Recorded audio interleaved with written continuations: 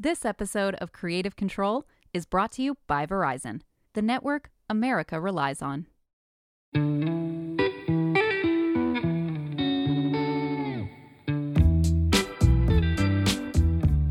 We're 1 week away from February, and I'm pretty sure you know what that means. Black History Month. Oh, it's meant to be a time to celebrate Black culture, but as we've seen year after year, it's also a time for an increase in racist trolls, tone-deaf brand campaigns, and corporate platitudes that amount to little, if anything at all. It's a lot, even for the shortest month of the year, which I always have to remind people of that. So for this very special episode of Creative Control, I wanted to explore how Black creators are navigating Black History Month this year.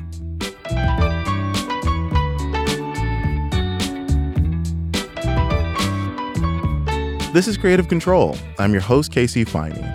Each week, I'll be unpacking the driving forces and people shaping the creator economy and what it all means for its future. To dig into how Black creators are approaching Black History Month, we talked to a few folks from very different sectors of the internet. First up, Milana Snow. Milana has worked in the wellness industry for over 10 years teaching breathwork and trauma healing classes. Her gut reaction to Black History Month? Kind of a laugh, to be honest. I wish that I had a more neutral response, but to me, 365 is about embodying who I am. I'm actually mixed with many different ethnic backgrounds. And so for me, the fact that we only allocate a month to discover these other cultures, to me, is a really sad attempt for what I think should be a daily practice. So when it comes to being an entrepreneur and a creator, Milana's really critical of how brief and publicity-driven Black History Month can be. Well, I think also something that's really interesting that I've been talking with a lot of my friends about lately is how in 2020, when George Floyd and all of that came out into this larger global conversation, literally within a week, I had more press inquiries than I had in a year. My entire business exploded. And I think it was one part because people really needed breath work and healing because it was a really tumultuous time and still is. But I also think it was because there was social pressure to give more due respect and privilege to Black people. And so I was super grateful that that happened. And it feels like Black History Month is kind of a microcosm, like a condensed version of what that is or what that was. But the interesting thing is, and I've had this conversation with a few of my friends, that we've all noticed it slow down. So the same kind of visibility that I was getting in 2020 after George Floyd passed is not the same anymore. And it felt very much because there was an intense pressure on brands and non-Black leaders to highlight us. And that presents a tricky dilemma, right? On the one hand, more press attention means more viewers, which means more brand deals. And that's exactly what a creator needs. But as Milana points out, not every opportunity is worth it. To me, Black History Month tends to kind of be a time where we can be tokenized for this brand to say that they did the right thing. To me, it doesn't, for me, to just be really honest. I want to see what brands are going to do when it's not Black History Month, when working with Black people. That's what I'm interested in, and that's what I watch out for. And if I don't see that outside of the month of February or on MLK Day, then I don't believe it. Can I look at your C-suite and see that you've got representation that's more inclusive, that's beyond a white cis male? And if you don't, then I don't believe you because it's not there. I've said no to a lot of brands, a lot, for that reason. And with the brands Milana does work with, she's making sure she's getting paid what she's worth. Negotiating deals is definitely a tricky area to navigate, but Milana's pushing other creators to do the same and to be more transparent about what they're getting paid. I feel like one of the things I'm really clear on that I hope more creators will be really good about is, like, I charge companies a lot of money. I am not cheap to work with. I will charge a lot and I'll give a lot for that. But I think a lot of people, especially younger creators, will like take things because it's an opportunity to be seen. And then they realize that you can't build a business. You can't have a sustainable life if you're just like doing things that are actually an inconvenience and not fundamentally supportive of your growth. So I have absolutely no qualms about charging companies my rate, because I know that one, they're going to pay a white man with the same amount of following or less just as much. And I've had that experience, if not more. And secondly, if we don't do that, if we don't start charging what we're actually worth and what we bring to the table, then we're actually impacting our peers in a negative way too. I hear about people getting paid really bad deals, bad rates, and they have more followers, more engagement than I do. And I'm like, oh, I wish she would have just come and asked me, or I wish we would have talked about it. People are so scared to talk about real numbers, but that's why people are getting less than what they should be getting paid. If anybody out there listening wants to know what I'm getting paid for something, I will tell you. I have no problem, because I think that's how we can all expand if we have more transparency in every aspect of our work. From a community perspective, Milana sees Black History Month as an opportunity to highlight the complexities of Blackness. There are nuances in identity that should always be parsed out within the broader conversation of representation. As it relates to colorism, I think that there is an awareness around wanting to show the diversity of color within the Black community, which I'm really grateful for, because I felt for a long time that I was basically the only Black person that would be called upon for things in Black History Month, because I was a light-skinned Black woman who had a lot of white friends. And I think there's now an awareness that there is privilege to that, and that I shouldn't be the one to represent all Black people, or light-skinned people might have a different experience than other shades in the Black experience. My family is from Panama on my dad's side. They're Black Panamanians. We're Afro-Latino and Caribbean. They did not grow up in the United States. My dad is actually not an American citizen. He's a legal resident. So their experience, albeit some of them grew up in Los Angeles, might on the surface look like the average American, Black American experience. They actually have a very different cultural heritage and background than what I think people would imagine when they look at us. And so I think one of the things that I have noticed with like the month of February and the progress that is happening with Black History Month is recognizing that Black people in America are not a monolith, that we are actually very diverse. We have immensely nuanced history and beliefs and language, and that there's just a lot more there. And so I'm glad to see that. Having a more nuanced approach to talking about the Black community is at the core of Tyra Blizzard's content. Tyra is a social activism influencer who helps people unpack a number of hot-button issues, including racism, misogyny, homophobia, and transphobia. And through her work, Tyra's gained a different perspective on Black History Month. You would think that I would be excited and just amped for people to be paying attention to Black history and Black people. And that was the general attitude that I had pretty much throughout my life up until the last couple of years, where I think especially after I started my platform 3 years ago now, back in 2020, where I started talking about this stuff all year round, and it wasn't really getting as much traction. But all of a sudden in February, everyone seems to care.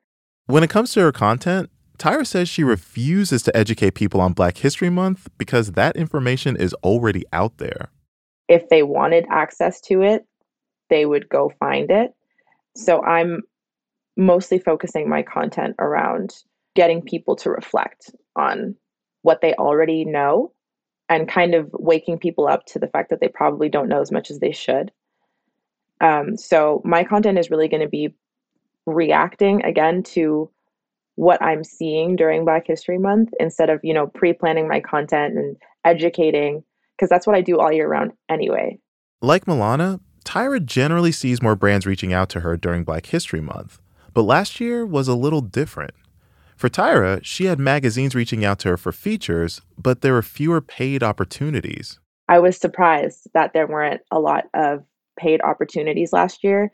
I think I was frustrated because a lot of these organizations were kind of shying away from asking Black content creators to make content for them because they didn't want to seem disingenuous. Like they didn't want to seem like they were just hiring us to make content, which is like, okay, yes, I get that. But also now these few opportunities that we do have are no longer there because they're going elsewhere now. Tyra may not have seen as many paid opportunities during Black History Month last year, but what does increase in February without fail is harassment and racist comments on her content. Certain groups of people tend to get very upset and defensive during Black History Month because they don't understand why we have our own month and they don't. And that's always a frustrating conversation. It's the exact same thing every single year. Black creators get even more hate. They get harassed times a million. It's like all of the overtly racist people come out of the woodworks to express their discomfort and their, I don't know, I don't know, it seems like jealousy because they're like, oh, you guys have this month and we don't, like not realizing that they have like the entire year, every year, all the time for centuries. So yeah, it's more so the hate that I'm expecting, and my account has been under attack for a little while.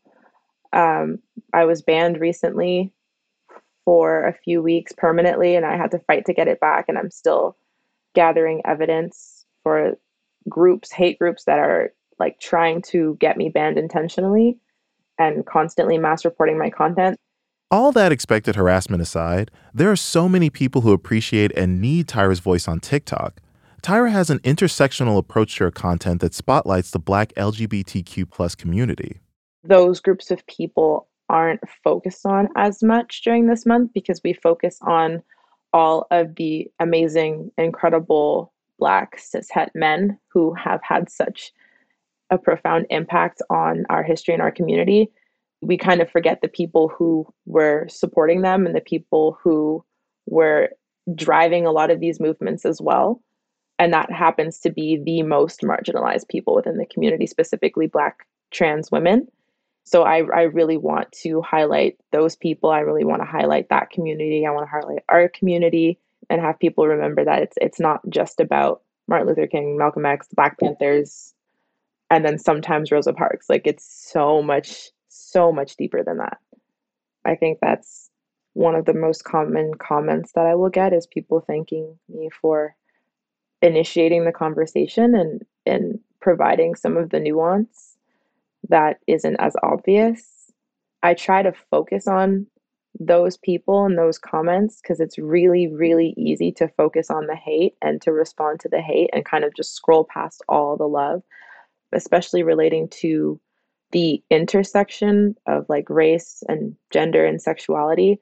I think those are the people who will comment the most is either white people or Black queer people, because you can't just focus on one aspect, especially if you're part of multiple marginalized groups like myself. Like there's so many people who struggle to navigate their identity being someone who's marginalized in so many different ways. If people are going to be hyper-focusing on us this month, then I'm going to make sure that I'm saying what I need to say because more people are going to be listening. Like I said, my content isn't necessarily going to change, but I am very aware that more people are going to be paying attention and listening. And I think that is such a privilege, having a platform and being able to speak to so many more people.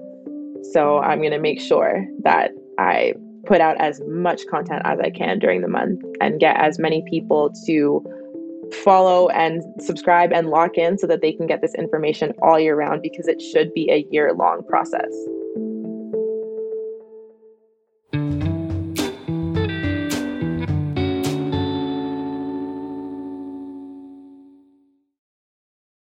This episode of Creative Control is brought to you by Verizon, the network you can rely on for your phone and for your home internet.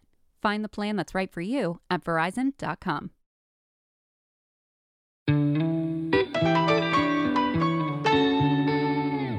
Milana and Tyra have their reservations with Black History Month, which I think is totally understandable. But for Garrison Hayes, he's all in. I love Black History Month. I've been Black my whole life, and it's always felt like a really, really great time to celebrate the incredible accomplishments of Black people throughout history, and as well as people who are making Black history today. Growing up in Atlanta, it felt like the entire city celebrated Black History Month.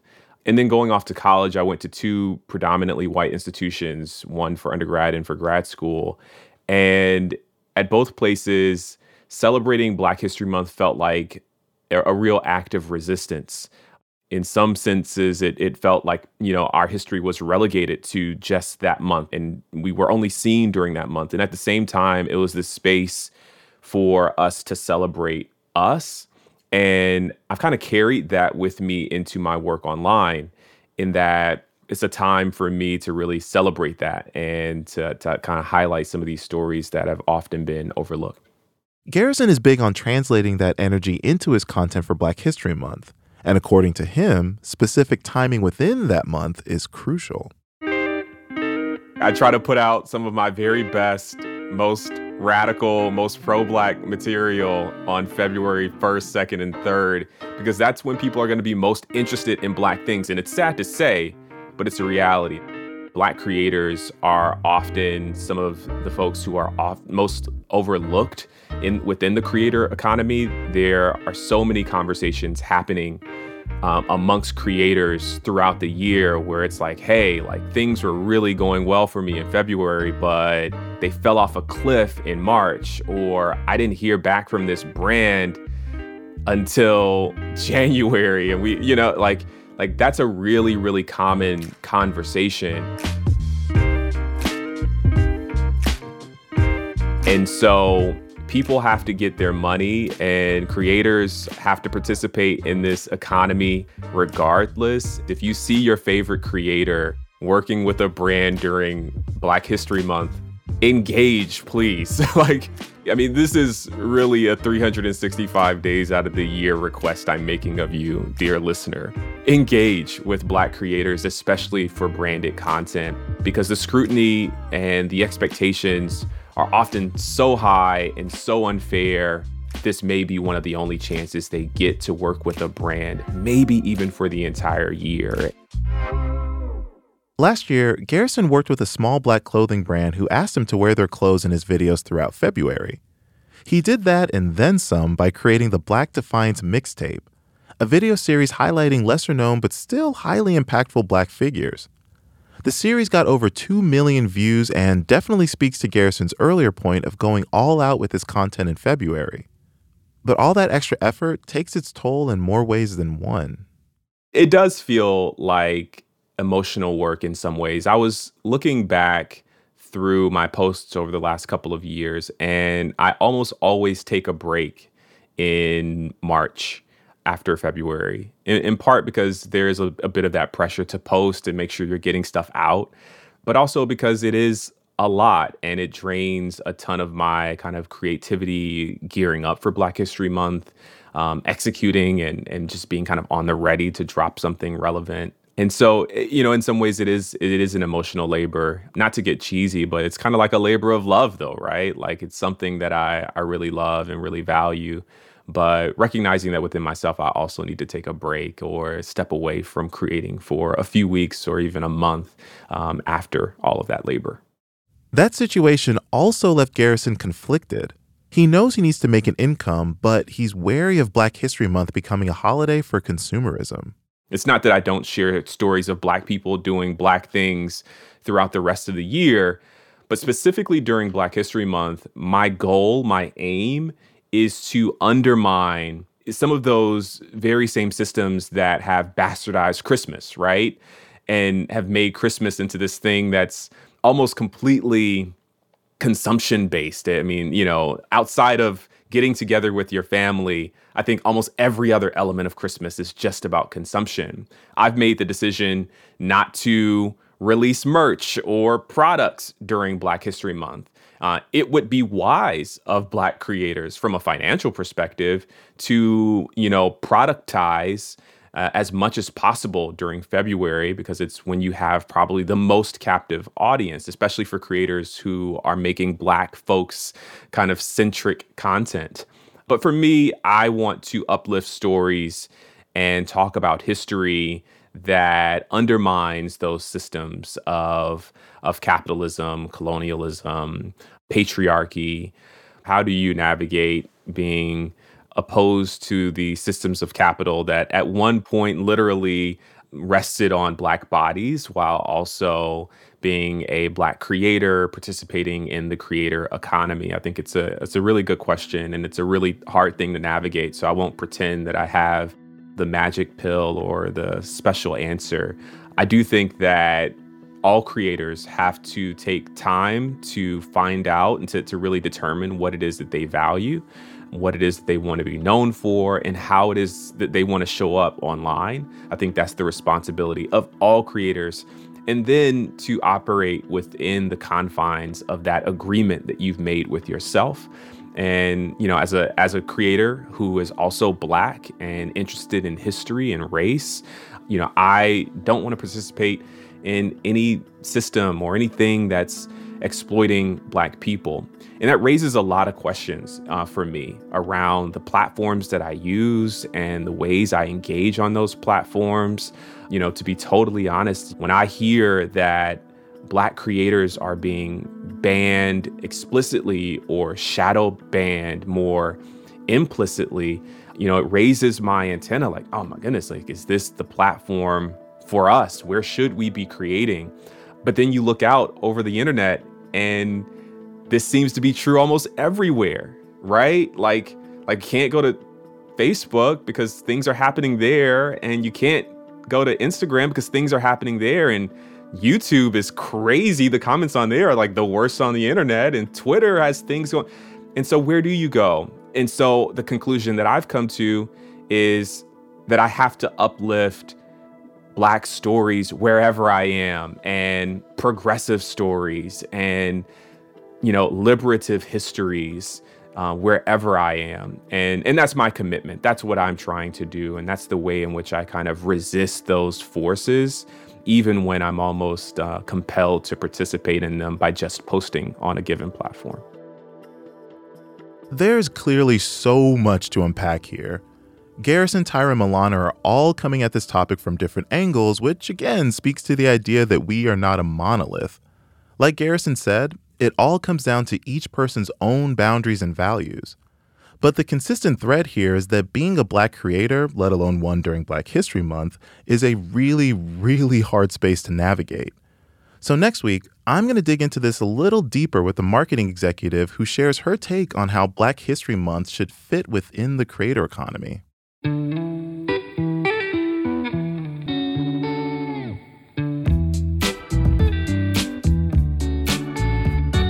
That's going to do it for this episode of Creative Control. Make sure you subscribe on Apple, Spotify, or wherever you listen to your podcasts. And make sure you rate and comment as well, because we always love to hear from you.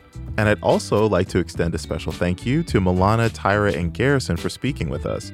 You can find links to their channels in the episode description. Fast Company podcasts are produced by Avery Miles, Blake Odom, and Julia Shu. Editing and sound design is by Nicholas Torres. Our executive producer is Joshua Christensen. And providing editorial oversight is Senior VP of Entertainment Scott Mebus.